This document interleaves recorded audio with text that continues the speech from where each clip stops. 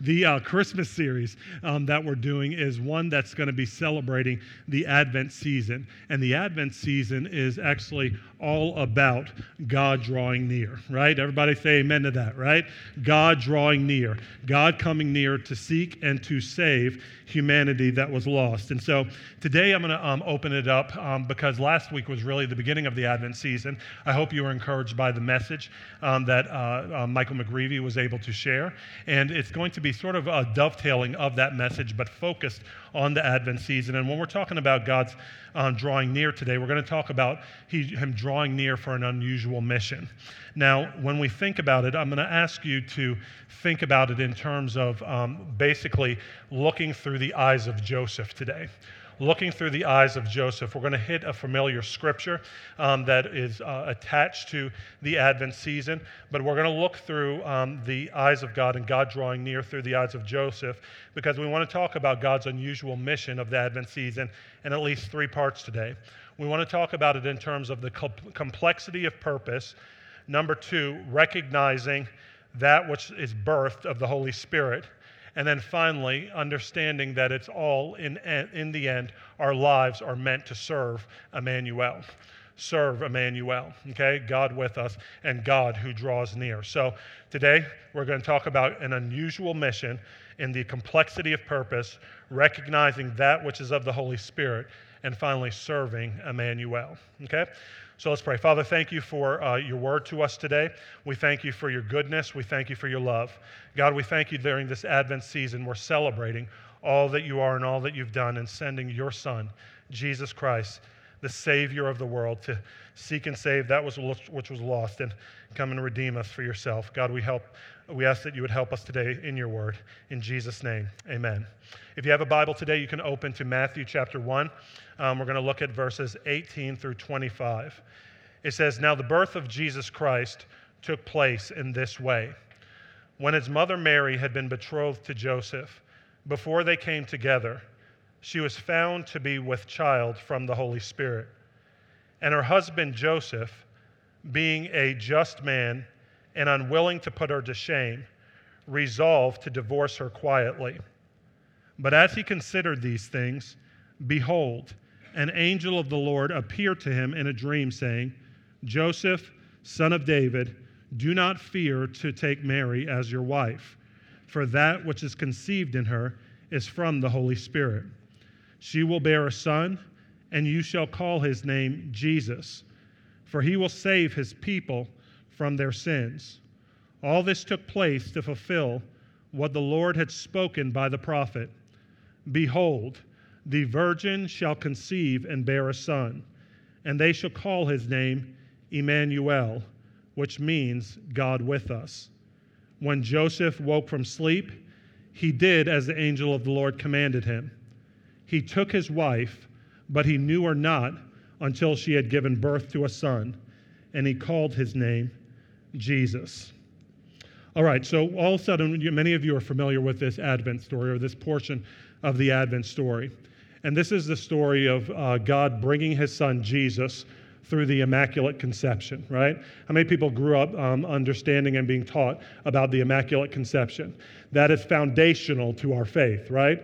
That God, through fulfillment of prophecy, part of how we know who the Christ is, part of how we know who the Savior of the world is that hundreds of years before Jesus ever showed up on the scene, the prophet prophesied that the child who was going to be the Savior of the world was going to come through a birth, an immaculate birth, through a virgin, and that virgin was going to bring forth the Savior of the world. This is the story of this account.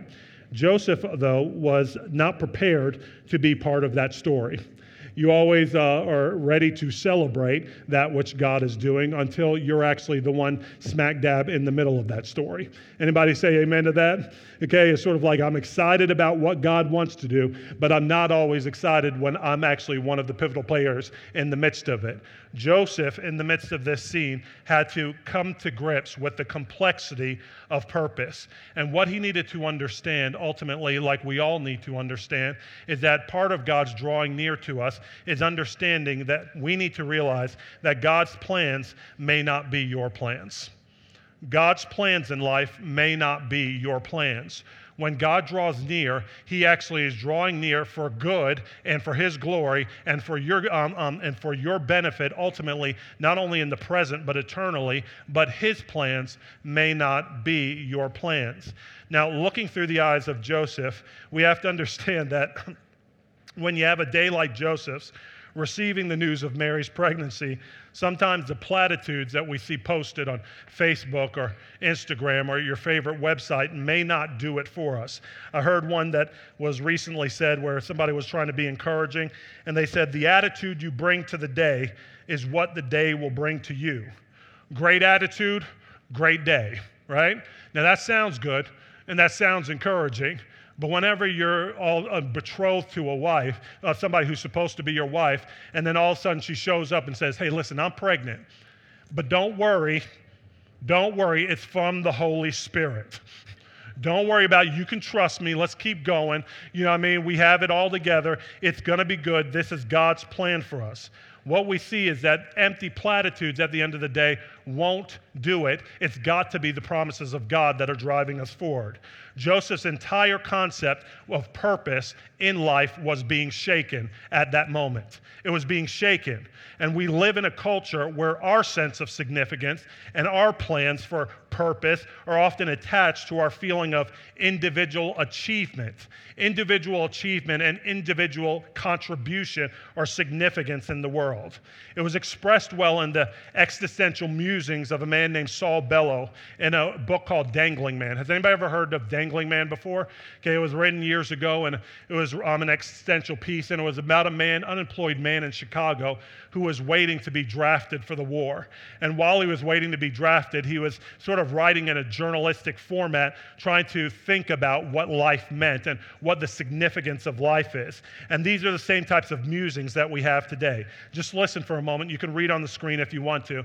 But these are the types of complexities that we have to deal with in purpose today. This is what Saul Bellow said. He said, of course, we suffer from bottomless avidity, which means enthusiasm. Our lives are so precious to us.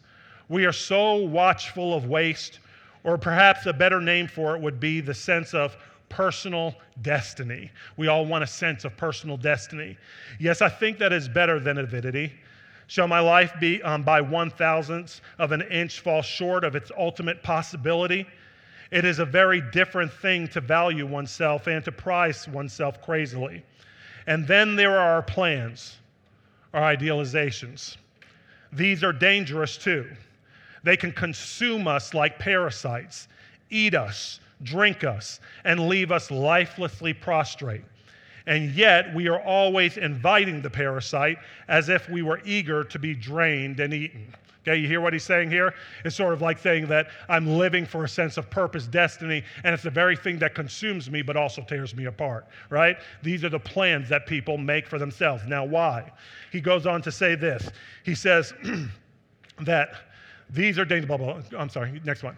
It is because we have been taught there is no limit to what we can do, right? When we're very young, everybody's telling you all that you can be, all that you can do. 600 years ago, a man was what he was born to be. Satan and the church, representing God, did battle over him. Continue. He, by reason of his choice, partially decided the outcome. But whether afterlife he went to hell or to heaven, his place among other men was given. It could not be contested. But since the stage has been reset and human beings only walk on it, and under this revision, we have instead history to answer to. He's talking about the division between a worldview of faith, where God is the one giving people their purpose, and actually humanistic reality now, where people live in a concept where they have to define life, purpose, and reality for themselves. He says, we were previously important enough then for our souls to be fought over. Now, each of us is responsible for his own salvation, so humanistic thinking believes, which is in his greatness. And that greatness is the rock our hearts are abraded on. Great minds, great beauties, great lovers, and criminals surround us. From the great sadness and desperation of Werthers and Don Juans, we went to the great ruling images of Napoleons. From these to murderers who had that right over victims because they were greater than the victims, to men who felt privileged to approach others with a whip, to schoolboys and clerks who roared like revolutionary lions, to those pimps and subway creatures, debaters in midnight cafeterias who believed they could be great in treachery and catch the throats of those they felt were sound and well in the lassos of their morbidity, to dreams of greatly beautiful shadows embracing on a flawless screen, right? That's our Netflix entertainment. Because of these things, we hate immoderately and punish ourselves and one another immoderately. The fear of lagging pursues and maddens us. The fear lies in us like a cloud. It makes an inner climate of darkness, and occasionally there is a storm and hate and wounding rain out of us. What he's saying is that all of these things, and don't worry, this will all be on the website. You can read it again later, because some of you are like, huh? Let me tell you, excuse me, steroid work. Okay, what he's saying is that we are driven by things that we have necessarily a feeling of a need for greatness. And Joseph, whenever he's dealing with this sense of, I have my life in a package, I have my life in a sense of how it should be, when the Immaculate Conception came, it challenged all of that about him. It challenged all of that about him. Joseph was moving dutifully through the seemingly uninspired but good life responsibilities thrust upon every man of his day. He was making use of his skills as a stonemason for work, had an impending marriage, and was preparing a home for a simple Jewish family. However, Joseph almost missed the call of God because the Immaculate Conception didn't fit into his plan and offended his sensibilities of how things ought to be done. Now, how many of you have ever been offended by God because you had a plan or a sense of how things ought to be done? Ought to be done in your life, ought to work out in your planning and your subsets, right? Joseph could have said to himself, it is not my plan to be married to a woman who claims pregnancy by supernatural undefined means, nor do I plan on supporting this child that is not my own. It would definitely take a deep level of trust in God and those he's put in my path for me to do this. And I don't want to deal with the ridicule of what it will mean to be associated with when such a faith will be misunderstood, right? A lot of the things that God calls you into, even in the belief in the supernatural, the belief in that which God has done, bringing about Jesus by the Immaculate Conception, his death, burial, and resurrection, can that not bring the sting of reproach, even in the culture in which we live today? The answer is yes, but God's not concerned with all of that. He says, I'm willing to upend your plans of purpose for yourself, to be able to bring about my ultimate good in the world around you. And what he says is this, that we find ourselves in similar circumstances. And we've got to ask ourselves the questions like, do you have ideas of how you would best or should best spend your time? What type of experiences should fill your Instagram feeds and your life? What about your idea of the relationships you will call a prioritized one in your life? What about the resources that you have and what you're giving it to and supporting? All of these things were upended for Joseph, and we are taught the lesson that when God draws near, it'll be upended for us as well. It will be upended for us as well because God's got a bigger plan of salvation. The only way, though, that we're going to come into these things is by recognizing that which is being birthed by the Holy Spirit. You need to be able to recognize that which is being birthed by the Holy Spirit by answering this fundamental question. How will I recognize what the Holy Spirit is doing in, around, and through my life? You do this in part by responding to the relationships that will bring you into the mission of God's redemptive story. When we look at the life of Joseph, we see that Joseph didn't necessarily come into the story of God through a direct means. And if you have ever had the Western view of spirituality, you've been challenged to have this idea of individualistic faith, right? Like if God is going to convince me of his reality, he needs to open the heavens, come down, and show me who he is by myself, right? Has anybody ever heard something like that before? If God is real, he's going to open the heavens and appear to me tomorrow, right? Or if God is real, he's going to appear to me in a vision just like he did to the people in the Bible. But what we see is that in Joseph's case, he was brought into that which the Holy Spirit was doing by an indirect means. When the Holy Spirit was conceiving the Christ in Mary, that was his entry into the purposes of God. That was his entry into the purposes of God through an indirect manner. And it was only through his embrace of that which was indirect did he come into that which was vitally important in terms of his role in kingdom purposes. The question is, how has God not necessarily come to you directly, but even indirectly to bring you into the purposes of God? What that means is who has been a family member, who has been a friend, who has been somebody who's been testifying about the goodness of God's salvation to you in such a way that they say, not only is God birthing something in me, but you have a vital role to play in his kingdom purposes, helping to steward that which God wants to do in the earth. And you're going to find both your purpose and definition through the connection that God's given me with you. Who is it that God's done that with in your life? I remember I didn't grow up in church at all, and I remember having people that were continually sent to me, right? Sent to me, that aggravated me, that got under my skins and got on my nerves. Anybody remember people like that before? Who lovingly helped them get into the church world. It might have been your parents. It might have been a good friend.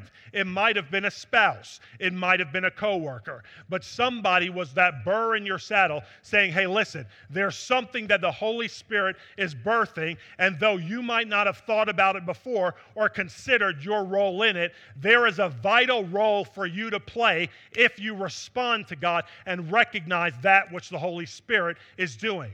That's what Joseph had to recognize in this scenario. And the only thing he was able to do is recognize that the call to be a surrogate father to Jesus, the Son of God, not only rubbed his natural sensibilities, but it would require him to overcome doubts and reasonable suspicions towards Mary. Because that vision that Mary had, that reality that was being birthed in her, didn't come to him immediately. But thanks be to God, God said he calls each of us by name.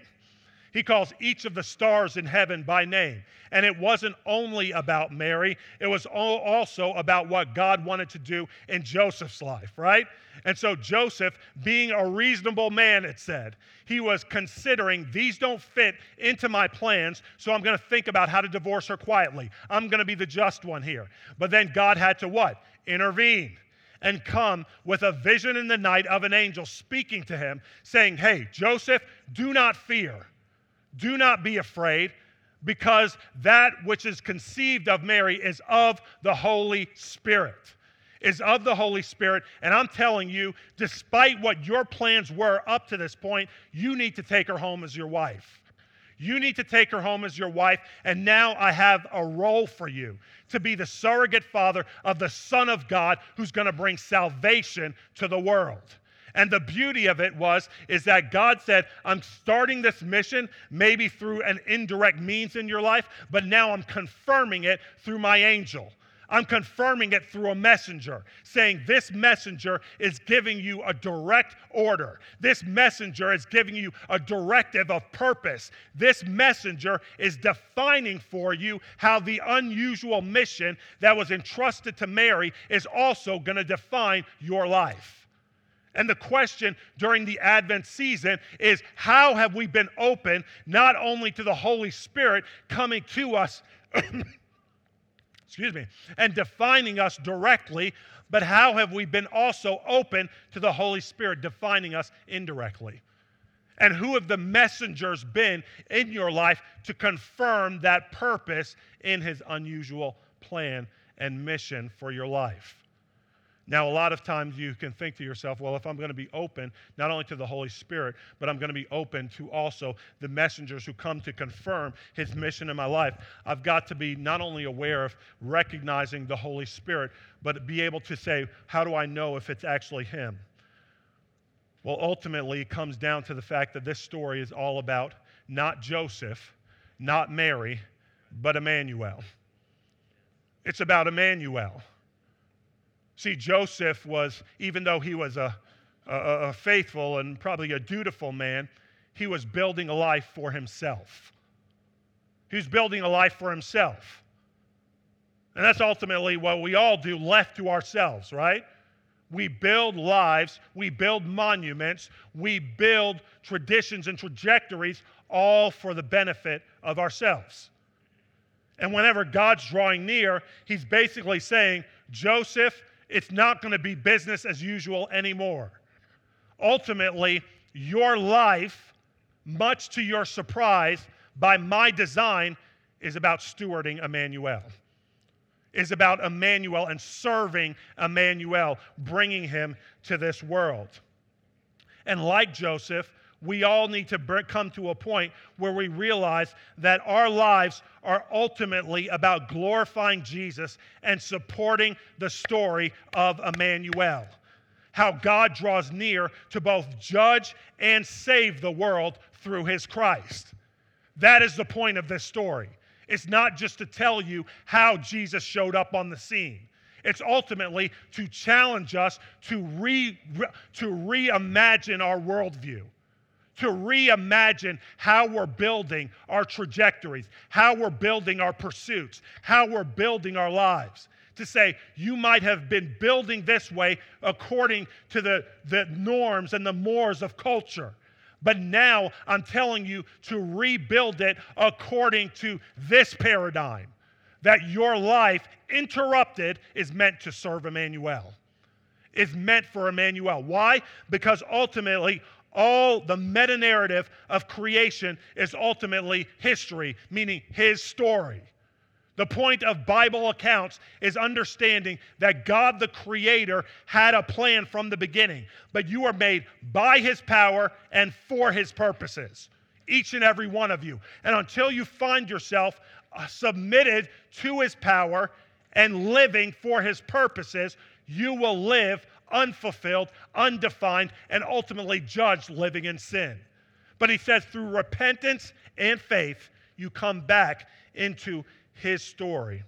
This means that the story of human history is all about God the Father sending his son Jesus, conceived by the Holy Spirit, to save a world broken and estranged from him. In many traditions, the second Sunday of Advent represents peace, right? You have the first Sunday of Advent talking about his coming, representing hope. It's the hope of the world. Jesus coming into the world. He's the hope to make wrong things right. The second Sunday of Advent often represents the peace, the tranquility, the rest, the well-being that God's bringing to the world through his shalom. He's continually speaking shalom, peace, peace over his people, well-being over his people. Jesus is, in fact, called the Prince of Peace. And when he comes, he said, the increase of his government and peace shall know no end. But it's when we submit to him and respond like Joseph did in this scenario to understand our purpose is in serving Emmanuel, who is God with us.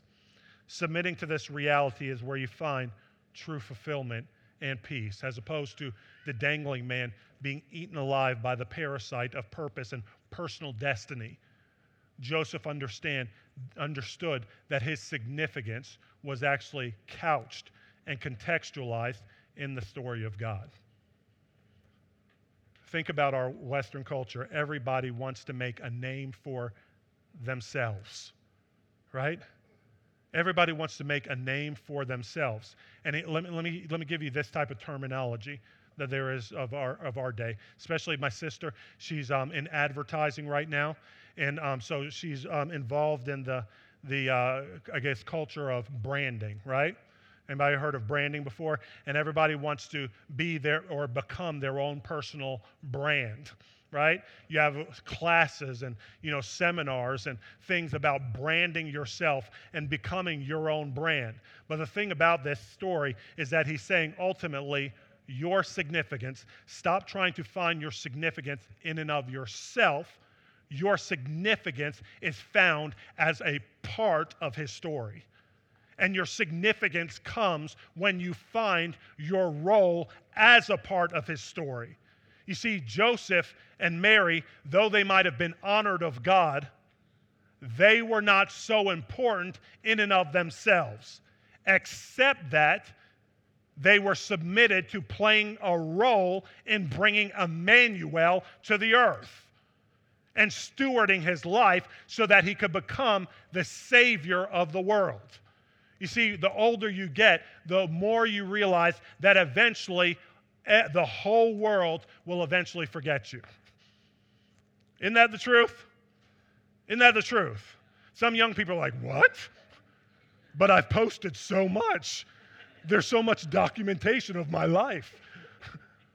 That's okay. It'll be wiped away in cyberspace and all come to nothing. I was watching, and I don't recommend it, please, don't judge me, but I was watching while I was laid up in bed, Martin Scorsese's recent film on Netflix called The Irishman. Okay, I'm not recommending it. Okay, that's not what I'm preaching here. Okay, but it was about the life of Jimmy Hoffa. Okay, anybody old enough to remember Jimmy Hoffa, union boss? Okay, you're right. See how many hands are up right now. Look, Jimmy Hoffa, besides the president of the United States, when unions were being mobilized and unions were being the driving force of society, he was like one of the most influential people in our nation.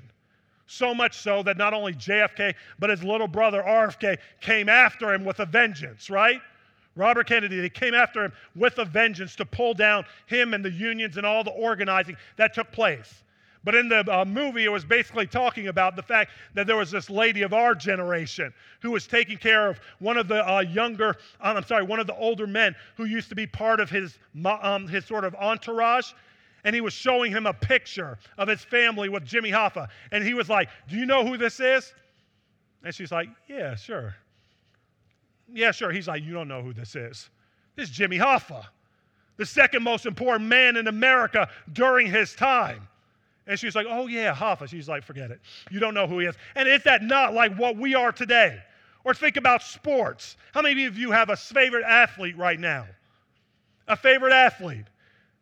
And I love one of our preachers who used to always say, the most insignificant person in the world's eye is an ex-athlete.